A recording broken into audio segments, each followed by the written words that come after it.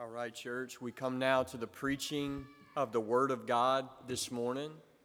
And if you have your Bibles, I want to invite you to turn to Deuteronomy 5. We're going to continue on this morning in our study of the Ten Commandments. And this morning we come to the fourth commandment.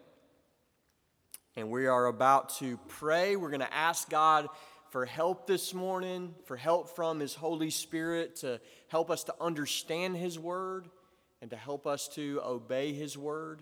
And so let's do that now. Let's call out for help. Let's pray.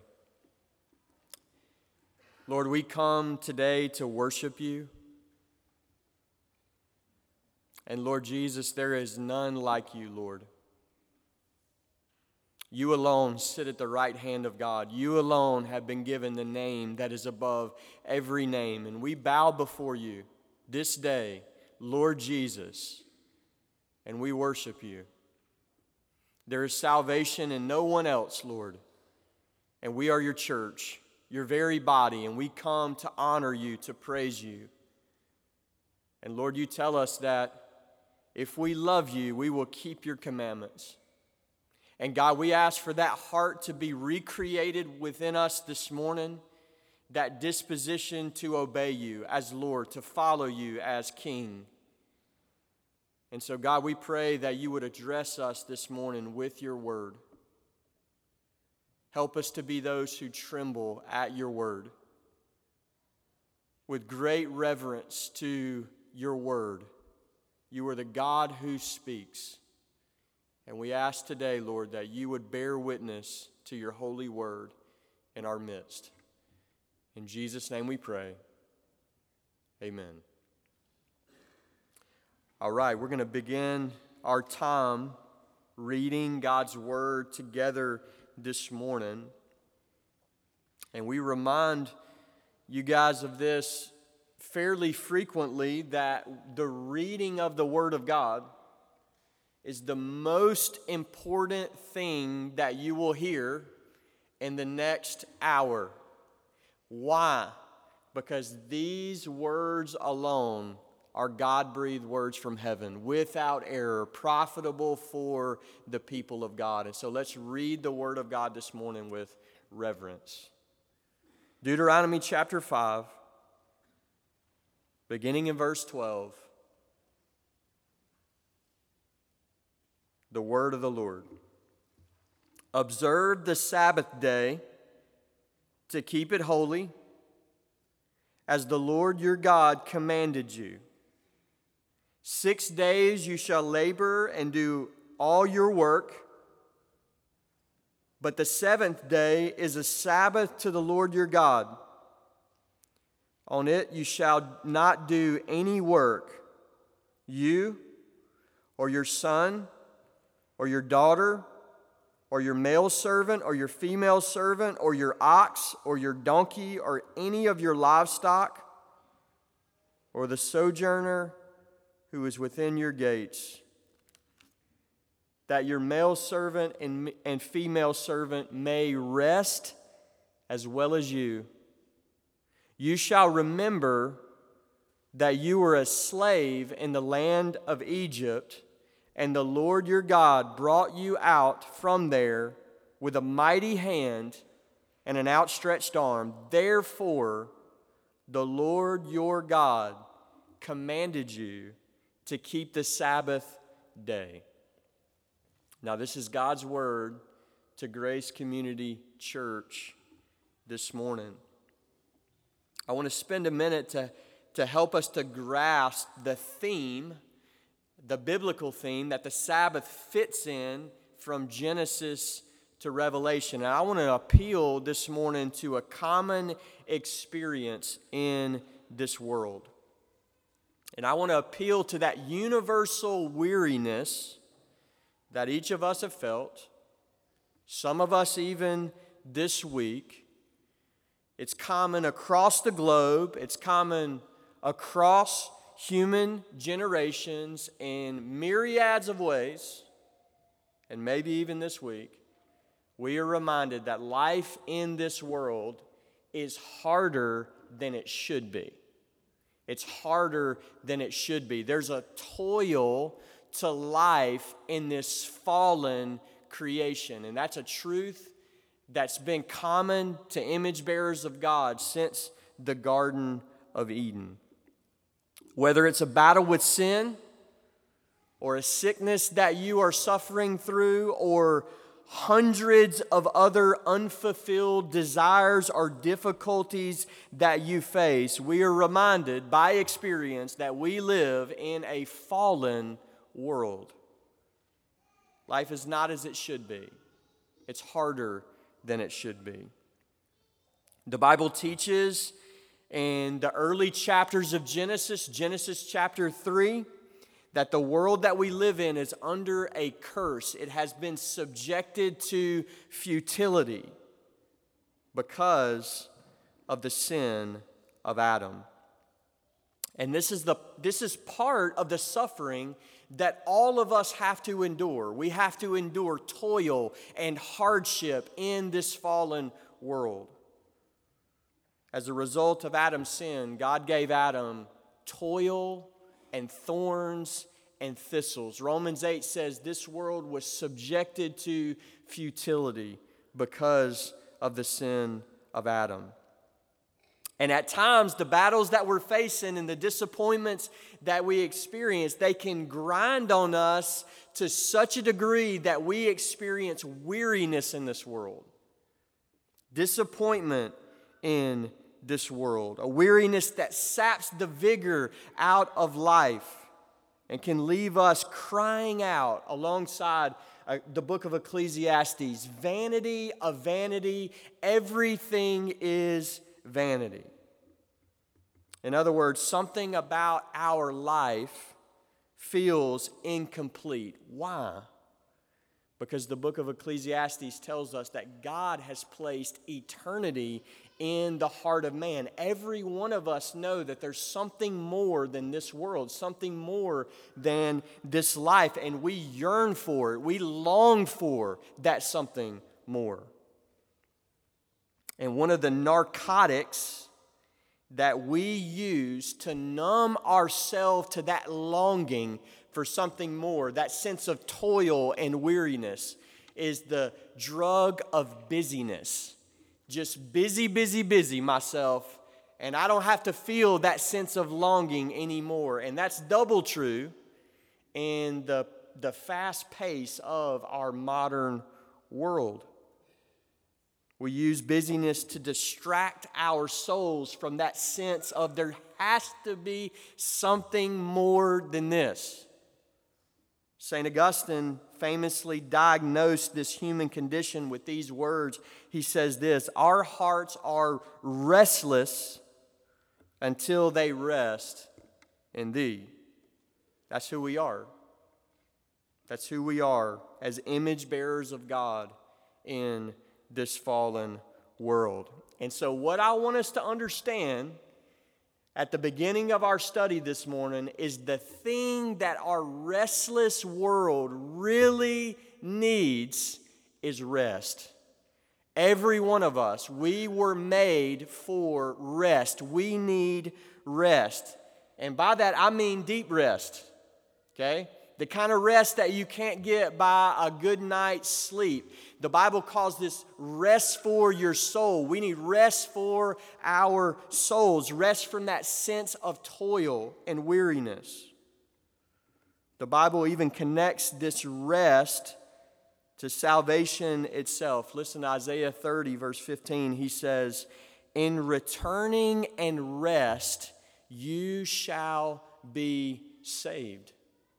Receiving rest is receiving salvation from God, a restoration for what we were made for, what God intended for the human race.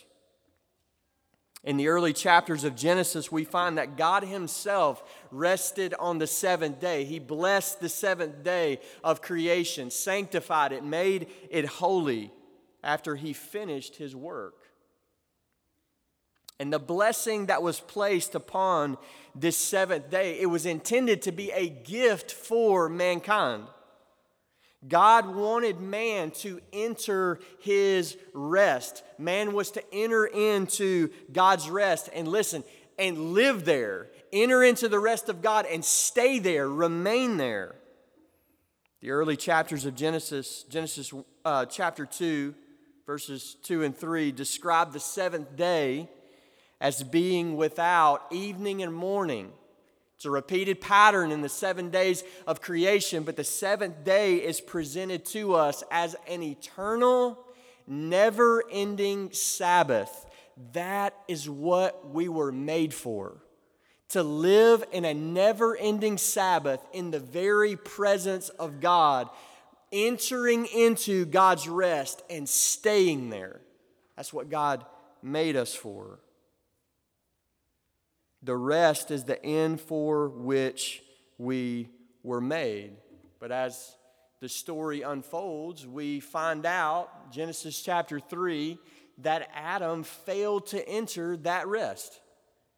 We're going to find out this morning that Hebrews 4, it presents a long list of Old Testament saints who failed to enter that rest, failed to provide that rest for the people of God. Adam failed to enter God's rest. Instead, because of his sin, he was banished from the presence of God, and he received toil, thorns, and thistles because of his sin.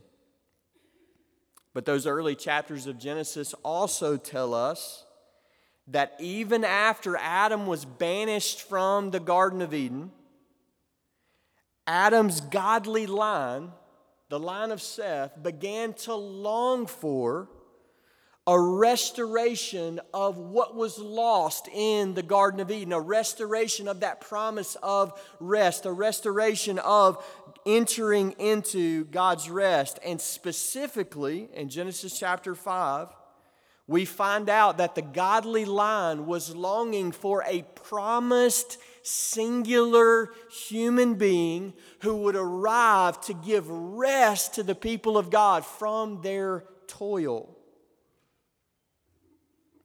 The one whom they expected to deliver them, Genesis chapter 5, they named him Noah, because in Hebrew, the name Noah means rest. That they suppose this is the promised one. Finally, this is the one who's going to give us rest from our toil.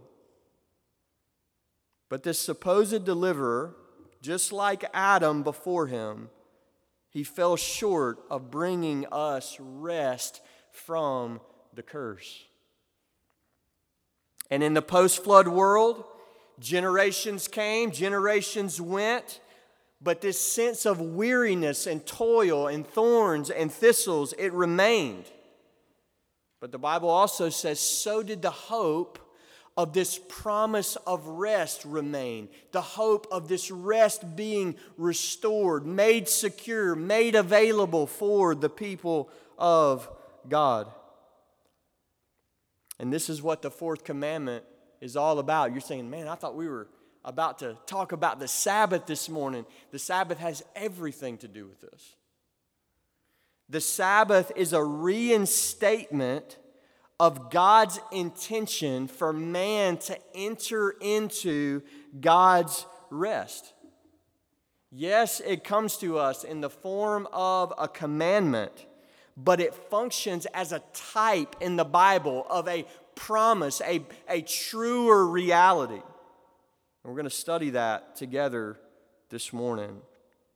As we do that, I hope to explain that the fourth commandment, to keep the Sabbath holy, is different from the other 9 commandments that God gave Israel at Sinai, in the sense that it's the only commandment that points beyond itself to the one who would come and finally bring rest to the people of God, rest from the curse, rest from our toil. And so that's where we're headed this morning. But before we get there, let's unpack and understand what God required of Israel in the fourth commandment. What did God say? What did the fourth commandment entail? Number 1, you see this in verse 12. God tells Israel what to do. Okay? So we'll do several of these. Verse 12, he says, observe the Sabbath day. That's what you're supposed to do. Observe it. In other words, Israel was to keep the Sabbath day, that's the seventh day, that's Saturday of every week. They were to observe that as a holy day. They were to sanctify it, set it apart from all the other days, all the ordinary days. Days 1 through 6. The seventh day was to be a holy day. So that's what they were supposed to do. Observe the Sabbath. How were they supposed to observe the Sabbath? Look at verse 14. The commandment clarifies this. He says, on it you shall not do any work. And so if you're an Israelite and you say, okay, I'm going to keep the Sabbath holy, how do I do that, Lord? God says, on it, don't do any work. Now, the fourth commandment goes into this in great detail. God means everybody. You might have got a sense of that. You, your children, your servants, your donkey, your livestock, even the sojourner within your gates. God says everybody is to cease from work and to observe the seventh day as a holy day unto Yahweh, your King. Everybody. This required ceasing from work is built into the term Sabbath. The Hebrew noun Sabbath shares the same root as the Hebrew verb Shabbat, which means to cease, to stop. So what is the Sabbath? It is a ceasing day, a stopping day, a rest from your labor, a ceasing from work. No such thing as keeping a Sabbath without ceasing from your labor. So that's what they were supposed to do. That's how they were supposed to do it. But then God also tells them to what end. Okay, we're to observe the Sabbath day. And we are to do that by ceasing from our work. And God's commandments don't always do this because, all we need to know of why we should obey God is God said it. But this commandment actually gives us the end that's in view in this commandment. In verse 14, he says that they may rest as well as you. So the purpose of the ceasing was to receive rest. Everybody ceases and everybody enters into rest. And what's in view here is a physical rest that would provide an opportunity for spiritual rest. Rest for the body, rest for the soul. And one of the things we find in reading the Mosaic covenant is God is serious. I mean serious about this required rest. Listen to a few texts here. Exodus 31 verse 15, he says, 6 days shall work be done, but the seventh day is a Sabbath of solemn rest, holy to the Lord. Whoever does any work on the Sabbath day shall be put to death. Again, Exodus 35 verse 2 and 3, 6 days shall work be done, but on the seventh day you shall have a Sabbath of solemn rest, holy to the Lord. Whoever does any work on it shall be put to death. You shall kindle no fire in all your dwelling places on the Sabbath day. And so the rest that is required in this commandment is serious business. Okay? Serious business. Now I want to take just a quick aside that although there's a strictness and a seriousness to this rest, the Sabbath commandment was a good commandment. Like every other commandment that God gave to Israel. It was good. It was even a gift to this nation. It was a blessing to this nation to be given God's holy Sabbath. And so what we find in addition to this day of rest is that the Sabbath provided Israel a day of worship as well. In Leviticus 23, Verse 3, it calls the Sabbath a day of holy convocation. That on this day there was a temple assembly and worship rendered to the Lord in His holy temple.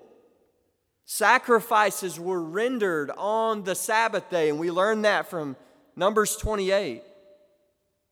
Later in Israel, the whole synagogue system that Jesus participated in the Gospels, it grew up around this concept of Sabbath worship in the synagogue, giving praise to Yahweh, hearing the word of the Lord. So the Sabbath was a blessing. Isaiah 58 calls the Sabbath a delight. Not just, do it because I'm supposed to, but I'm delighting in the commandments of God. Psalm 92, the heading in your Bibles, calls it a song for the Sabbath. And it shows us that this day was a day that was supposed to be filled with praise to God, giving glory and honor and worship to the God of Israel. The Sabbath command was good. Christ Himself kept the fourth commandment all the days of His life, and He kept it perfectly. It is true that in the Gospels, Jesus confronted oral tradition that had distorted the fourth commandment, but Jesus never disobeyed the Sabbath. Jesus never contradicted Moses and the requirements of the Mosaic covenant. Jesus fulfilled it. He didn't contradict it. Never did Jesus describe the Sabbath as legalistic. And so the goodness of this commandment, it cannot be questioned. It is a good command from a good God, but the strictness of the rest that is required is essential for the Sabbath to function as a sign. And we're going to talk more about that in just a moment. The strictness of that rest. Everybody rest. God means business. The one who works on the Sabbath, God says, he shall be put to death according to the law of Moses. And so I want us to see the Sabbath as God's gift to Israel. It is a blessing to Israel. Now, just in saying that, we have to deal with difficulties all along the way with this topic of Sabbath. And one of the difficulties we have to deal with is that some teach that Sabbath keeping or keeping a Sabbath day is a requirement laid on all of humanity. Not just God's people, but everybody. And not only is it laid upon all humanity, it's been laid upon all humanity from the very beginning of God's creation. That's a Sabbatarian view. That from Genesis chapter 2, God has required human beings to keep 1 and 7 days as a holy day of rest to the Lord. And according to this view, the fourth commandment is still binding today because it's a creation ordinance. It was put in place from the very beginning and even before sin. Additionally, a Sabbatarian view would appeal to not only is the Sabbath a creation ordinance, it's also moral law because it's part of the 10 Commandments. Just like the other 10 Commandments are moral law, the Sabbath is moral law.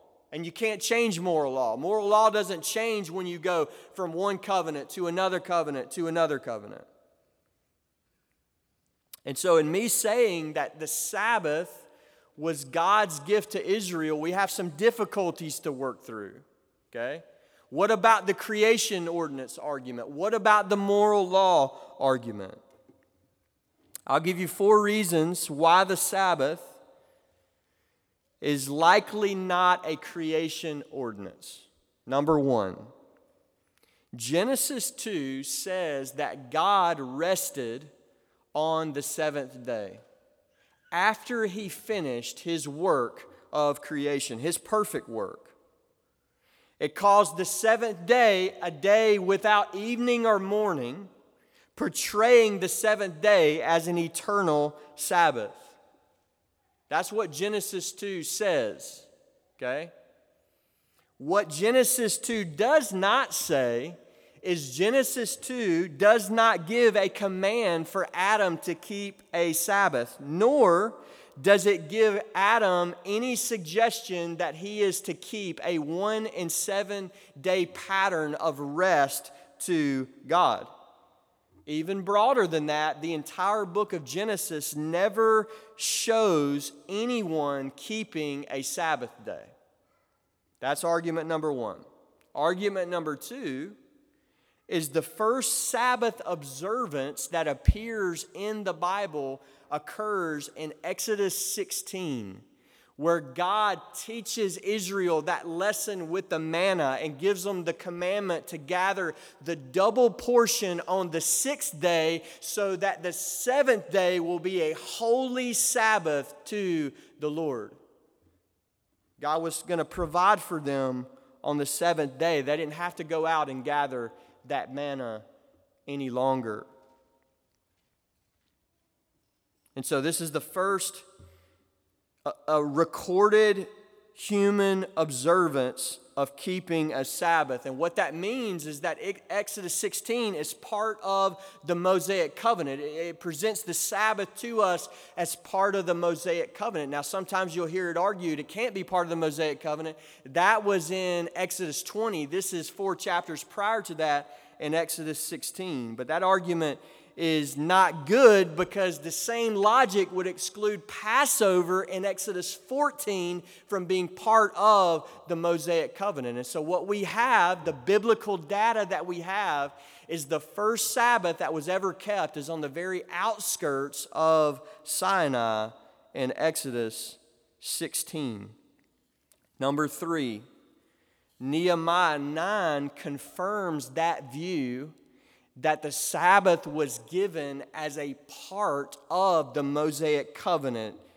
In verses 13 and 14, we read this: "You came down from Mount Sinai and spoke with them from heaven and gave them right rules and true laws, good statutes and commandments. And you made known to them your holy Sabbath and commanded them commandments and statutes and a law by your servant Moses." And so Nehemiah asserts that the Sabbath was given to Israel through God's servant Moses. Number 4, the Sabbath stood as head and summary of a whole system of Sabbaths.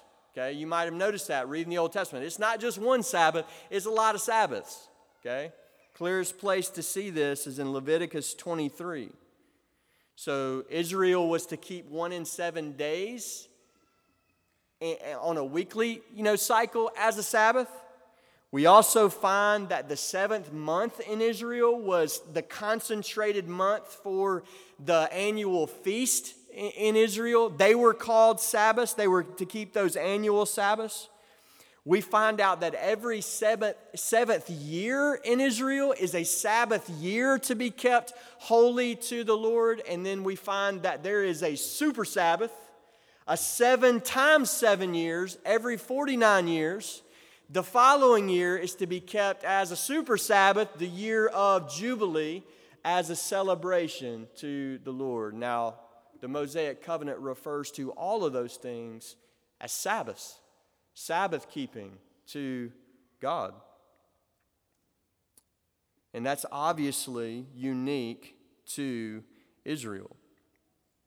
And let me give you one reason why the Sabbath command is likely not moral law, therefore unchanging, therefore exactly like the other 9 commandments. In Romans 1, Paul appeals to moral law, and he describes it as a law that is innate, carved in human consciences.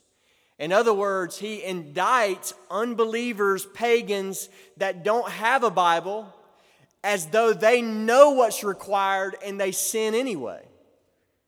They know what's required through the things that have been made. If the Sabbath was moral law, then this means that the Sabbath command would be written on the conscience of unbelievers. Even if they never read a Bible a day in their life. And it is true that unbelievers, by means of their conscience, they know commands such as, thou shalt not commit murder. They know that's wrong without ever reading the commandment. That's true. That's Paul's argument in Romans 1. But it is not true in regards to keeping the seventh day as a required day of rest. That is not carved upon the human conscience. It is not known innately by natural revelation. Therefore, it is not moral law. It was revealed to Israel. The Sabbath is God's gift to Israel. And most clearly, you see that specificity, that uniqueness, in the commandment itself. Look at verse 15. Look at verse 15. Those who are charged to keep the fourth commandment and observe the Sabbath day as a day holy to Yahweh, according to verse 15, were those who were to remember that they were once slaves in the land of Egypt. But now they're liberated servants of Yahweh. Verse 15 says, therefore, on the basis of that, keep the Sabbath day holy. On the basis of their deliverance from Egyptian bondage, God gives as the reason for keeping the seventh day holy. And so one of the things that the Sabbath functioned as is a weekly memorial to Israel's liberation from Egypt. Remember, God did that. God brought you out. You're not slaves anymore. You're free servants of Yahweh. Now that is unique to Israel. Egypt wasn't supposed to remember that God brought them out of Egypt. That was unique to Israel. God's blessing to His people. And so these factors, they ought to show us that the fourth commandment has some important differences from the other 9 commandments, okay? And there's some ways to talk about this polemically that are really unhelpful. Like, well, what you really believe in is 9 commandments, okay? No, what everybody believes is this commandment is a little different, okay? It's a little different than the other 9. A really good example that everybody believes that is this commandment is treated differently. Different views of the fourth commandment are acceptable within the body of Christ in a way that would not be acceptable of another commandment of the 10. I mean, we can share fellowship with brothers and sisters in Christ who have different views of the Sabbath and an understanding that, we keep this, we don't keep this, but can we do that with the command, you shall not murder? No. Can we do that with the command of you shall have no other gods before me? No. We all know that this one's different. Even the fact that there's some toleration in different views shows us that. Let me give you 4 reasons why the fourth commandment is different from the other 9. Number 1, this commandment alone is part of ceremonial law, not true of any of the other 9 commandments. There is ceremonial law attached to the Sabbath. Everybody agrees to this, okay? Not true of the other 9 commandments. Number 2, this command is not repeated as binding on the New Testament church. Not true with the other 9 commandments. Number 4, actually. Number 3 is that there's differing views tolerated. Number 4, most importantly, sets this apart as unique in the table of 10, is that this is the only commandment in the 10 commandments that is referred to in God's word as a sign. It is a sign. Listen to Exodus 31:13.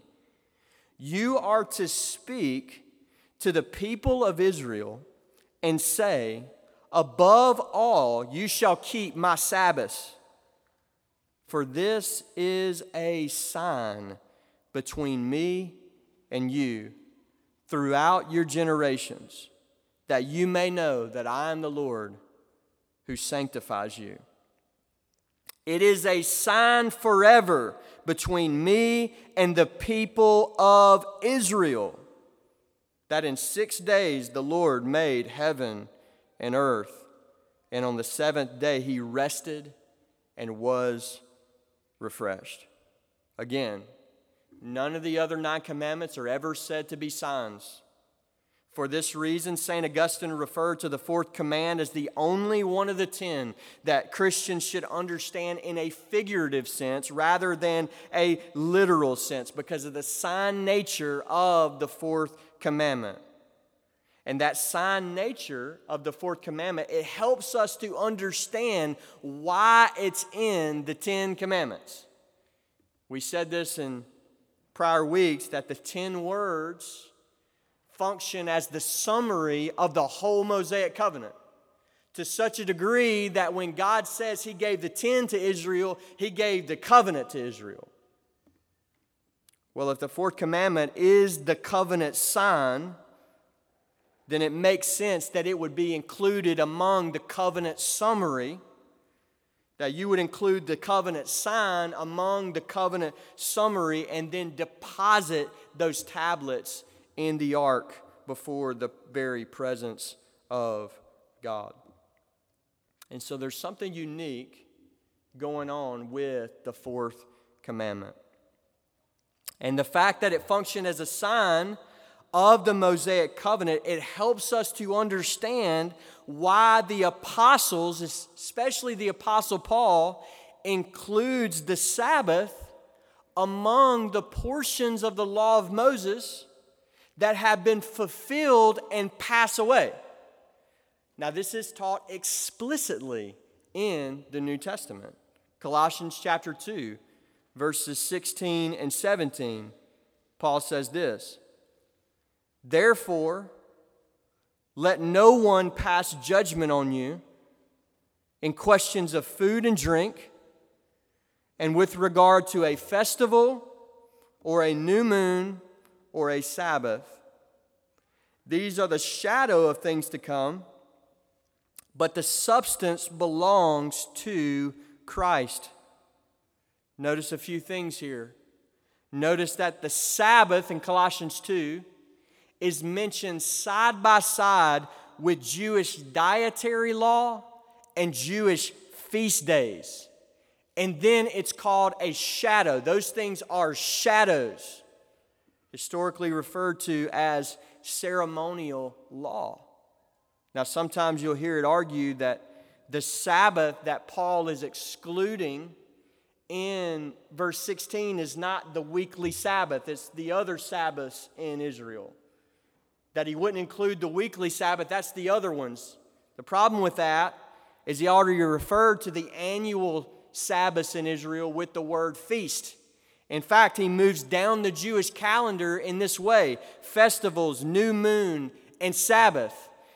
Don't let anybody hold these Jewish regulations over you in regards to the annual requirements of the covenant, in regards to the monthly requirements of the covenant, and yes, even in regards to the weekly requirements of the covenant. Paul includes the Sabbath along with the feast days as the portion of the law of Moses that has been done away with because it served its purpose. It's not that it wasn't good. It was provisional. It was temporary. It was a shadow that was meant to point to something. It was a sign that was meant to point to something. And then after that something arrives, the substance, the sign, the shadow, it passes away. It's been fulfilled. And so the Sabbath was a sign, a shadow. It pointed to a true thing, the substance, and Paul says that substance is Jesus. Might have never heard this in your life, that the fourth commandment is about Jesus Christ. The Sabbath is about Jesus. That's exactly what he says in Colossians chapter 2. And this sign nature of the fourth commandment, it has to be accounted for as we transition from old covenant to new covenant. And so we should say it like this: under the new covenant, we keep the substance that the fourth commandment pointed us to, not the shadow of the fourth commandment itself. The substance has arrived. Christ has come. And so the fourth commandment points us to Jesus Christ as our true Sabbath rest. And it is only as we are identified with Jesus, who names himself the Lord of the Sabbath, can we be ever said to keep the true intent of the fourth commandment. So what did Jesus do? Well, he came and did what all the others who came before him failed to do. What did Jesus do? He finished his work. He didn't fail like Adam. He didn't fall short of bringing the people to rest like Noah, like Moses, like Joshua. He finished the work.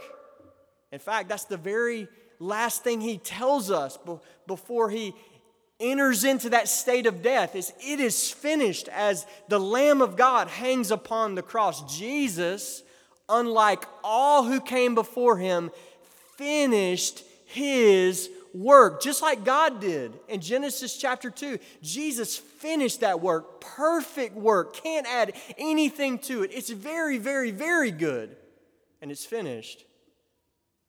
And then what does he do next? He finished his work, and then he entered God's rest. He fulfilled what God held forth to mankind from the very beginning. Jesus finished the work as the second Adam, and then he entered God's rest. How did he do it? After finishing the work of redemption, it was by means of resurrection that Jesus Christ entered into his rest, that glorified, exalted state. It was the resurrection of Christ that brought Christ to that glorified, eternal state of rest. Jesus has entered his rest. He's seated at the right hand of God. Christ alone can give us the rest that we need. Why? Because Christ alone has entered God's rest. Listen to what Jesus says to us in Matthew chapter 11, verse 28. Remember this. This comes from the Lord of the Sabbath. He says this: "Come to me, all who labor and are heavy laden, and I will give you rest." Now think about that universal condition that we talked about at the very beginning, that sense of toil and grind, and things aren't like they should be, and there's something more in this world. Jesus says, I will give you rest. And the very next verse, he goes on to say, rest for your souls. Rest for your souls. That's what Christ Jesus offers us, is peace and rest in the sense of as we pilgrim through this cursed world of toil. Jesus says, I've come. I will give you rest. And so the Sabbath was the sign, and the substance of the sign is the rest that Jesus gives his people. Now, in case you think we're making this up, that's exactly what Hebrews 4 teaches. That the rest that Jesus gives, the gospel rest, is a rest that we can only enter, not through day keeping and not through living in the land of Canaan, but listen, through faith in Jesus Christ. It's good news to us. And it even names a day in Hebrews 4. And praise God, he says the day is today if you will hear his voice. Hebrews chapter 4 verse 3 says this, we who have believed enter that rest. We who have believed enter that rest. And very importantly, to fulfill that strict requirement, remember we talked about that strict requirement of the fourth commandment, it's essential in the sign function of the Sabbath, where God says no work. Okay? What does God mean? He means everybody. And he really means it. If you work on the Sabbath, you'll be put to death. To fulfill that strict rest of the fourth commandment, the Bible teaches that the rest that Jesus gives only comes to those who cease from their works. Hebrews chapter 4, verses 9 and 10. So then, there remains a Sabbath rest for the people of God. And whoever has entered God's rest has also rested from his works, as God did from his. One of the things that you have got to learn, and I mean you have got to learn this, is an immovable requirement to entering into God's rest is that you cease from your works. As we put all the biblical data together, you only can enter rest after the work is finished, and only God finishes his work. He does it in creation. He does it in new creation. God finishes the work. God creates the rest, and we only enter the rest as we cease from our works. You've got to learn that. You have got to learn that. The Sabbath was a sign in this sense of that strict requirement of rest. It was a sign of the gospel. Paul says this in Romans chapter 4, verse 5. He says, to the one who does not work. Now I want you to think about that this morning. Think about how foundational that is for every person in this room, that you would learn this to the core of your being. There's two ways that God will deal with you. To the one who works, Paul says God will pay you wages. He will pay you what you are owed. To the one who works. That's one way. Every one of us are born in this world relating to God like that. Bring our good works to God. God says, the problem with your good works is all the bad works that you've done too. And if you relate to God on the basis of works, God says he will pay you what you are owed. That's one way. But Paul says in Romans 4, there's a second way to relate to God, that God will deal with you. And he says it this way, but to the one who does not work. To the one who works and to the one who does not work, listen, but believes on him who justifies the ungodly, hallelujah, his faith is counted as righteousness. Are you kidding me? To the one who doesn't work, but believes in Jesus Christ, that one's faith is counted as what? As righteousness, as though he did work and worked perfectly? Friends, that's the gospel. Every kid in this room, you need to learn this.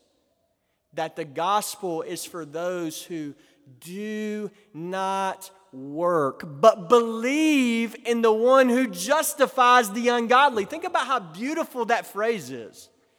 God justifies, not the godly. You clean your life up and God pronounces you righteous. The freeness of the gospel of grace is what? God justifies the ungodly.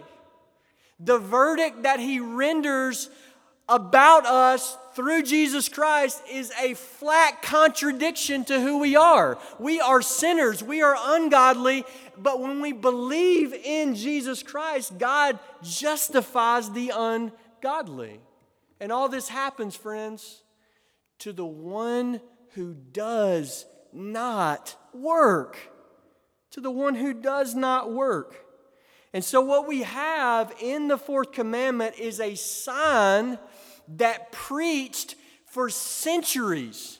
The Jews would gather on the seventh day and they would rest from their works. And the whole time they're preaching this sign that's pointing to this reality that the promise is to the one who does not work, but to the one who believes. And so the New Testament tells us that we enter God's rest through faith in God's Son, the one who perfectly finished the work of redemption. And so putting this all together, this means that rest you were made for is synonymous with you were made for Jesus. You were made for Jesus Christ. All things were made for Him. All things were made through Him. You were made for rest and you were made for Jesus.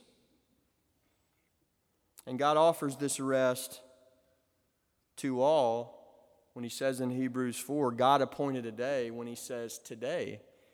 If you hear His voice, do not harden your heart. Do not harden your heart.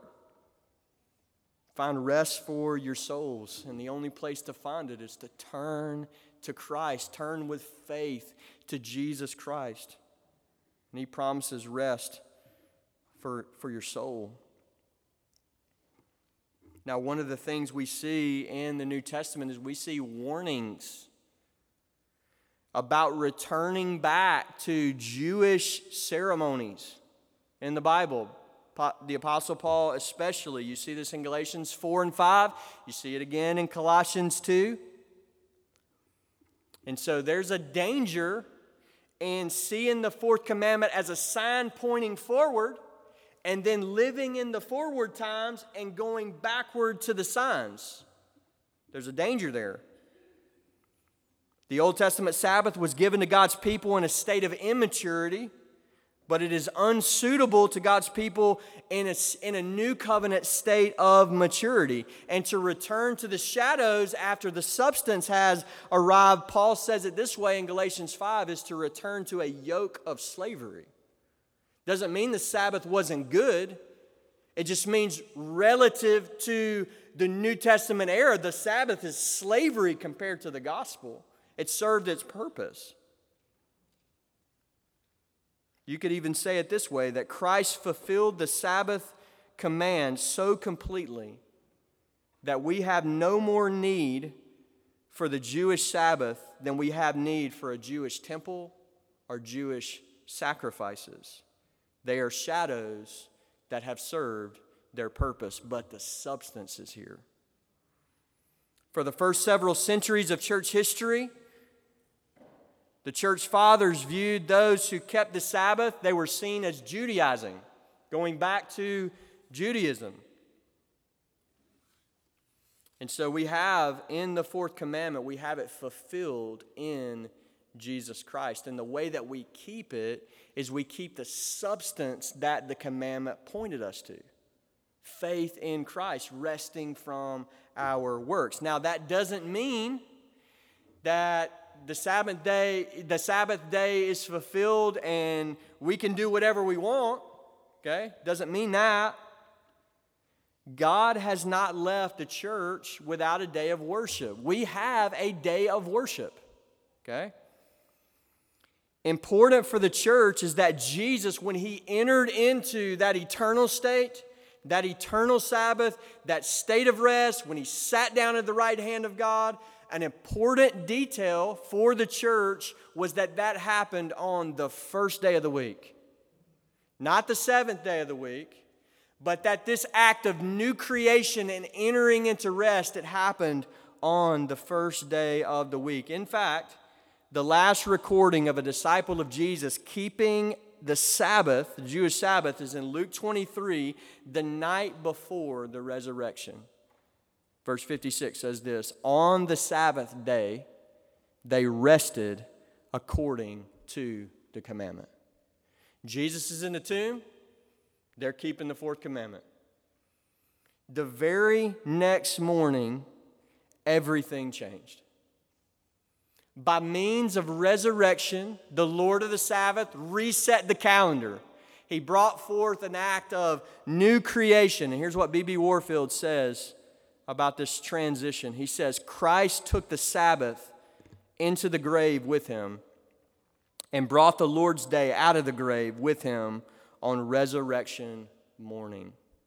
Beautiful picture.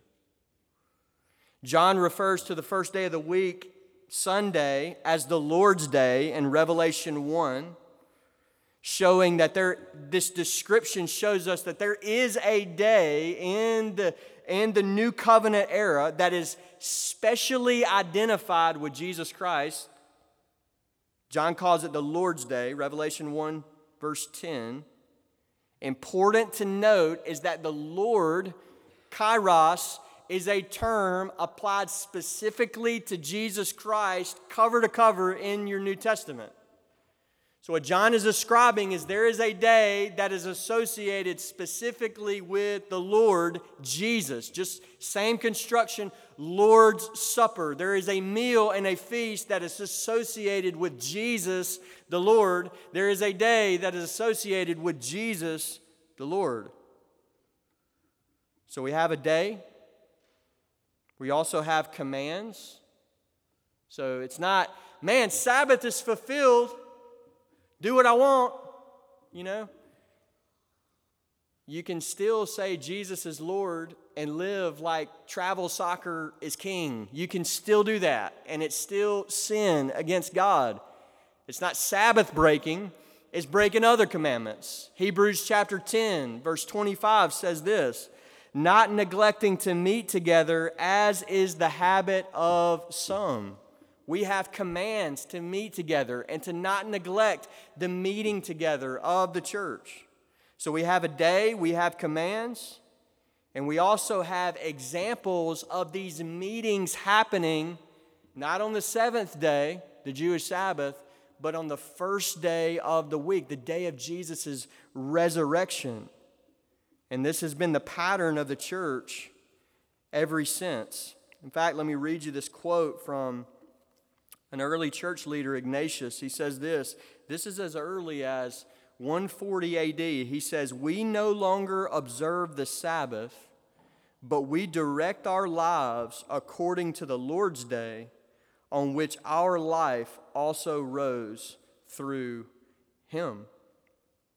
And so we have a day, we have commands, we have examples, we have additional testimony from church history that the first day of the week, the day of resurrection, that's when the Christian church gathers.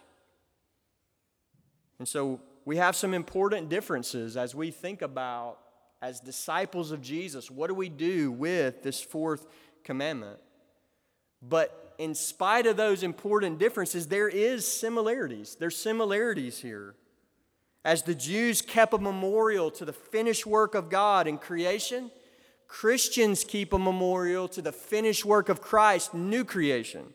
That's a similarity.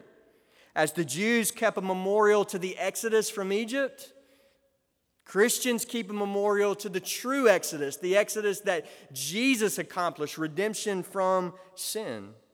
That's a similarity. But the dissimilarity is the Jews observe this on the seventh day of the week as a sign of the Mosaic covenant, and the Christian church worships Christ on the first day of the week according to the New Testament pattern. And so what we have in the fourth commandment is we have a sign pointing to Jesus Christ. And not only is he the true and better Noah, Jesus is the true and better Sabbath who gives rest to the people of God. Now, when we say that Jesus gives us rest, there is a now and not yet aspect to this. Okay? We enter into his rest when we believe the gospel. In this sense, we enter it now. It's inaugurated rest. Yet our rest is not final and complete. It's not consummated yet. There's still a heavenly city that we are meant to inhabit forever. And so the writer of Hebrews says there's a Sabbath rest that remains for the people of God. And brothers and sisters, what this means for us, two things. It means we're still travelers. We're still on the journey to the heavenly city. We're still longing for our homeland, rest from our toil. But what it also means is on the way there, there's a sense that we have rest now, that on the way there, we're travelers heading to the heavenly city, but we have a foretaste of the coming banquet. Right now, we have a foretaste. Right now, we have a down payment on our heavenly inheritance. And praise God, it's true that for the Christian, we get Christ now and we get Christ forever, and an eternal Sabbath in the presence of God. Let's pray together. Lord, we come to you and we pray, God, that you would deal with us, Lord. Deal with our weary souls this morning. God, we pray that you would summon us again to turn and trust in Jesus Christ. And Lord Jesus, we pray that you would stand by your word even this day, your promise to give rest to our souls, and that you would show that that promise is still good and powerful and true, and that you would fill our souls with rest even this day, even in the midst of myriads of difficulties. Lord, give rest to your people. God, I pray that you would cancel anything spoken this morning that's untrue and unhelpful. God, we want to know your word.